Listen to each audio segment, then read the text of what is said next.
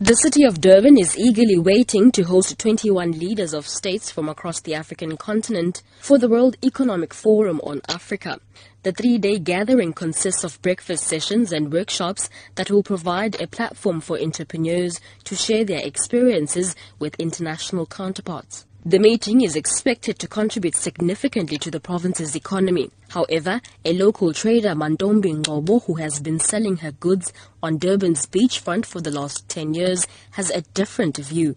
Ngobo says supporting their families has become difficult because the profit they derive from tourists during international events in Durban is not enough.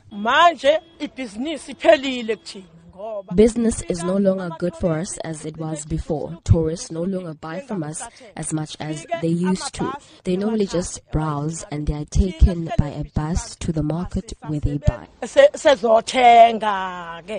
Meanwhile, KwaZulu-Natal MEC for Economic Development, Sihle Zikalala, believes the meeting will contribute significantly to the province's economy. This financial year, we will have at least 450 million, which is direct from business event, which will be the total impact of 1 billion. And that is very key in growing the GDP of the province and creation of jobs.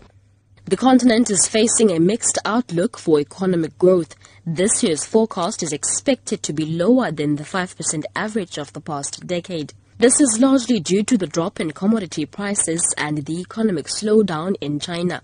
Cassandra Zungu, SABC News, Durban.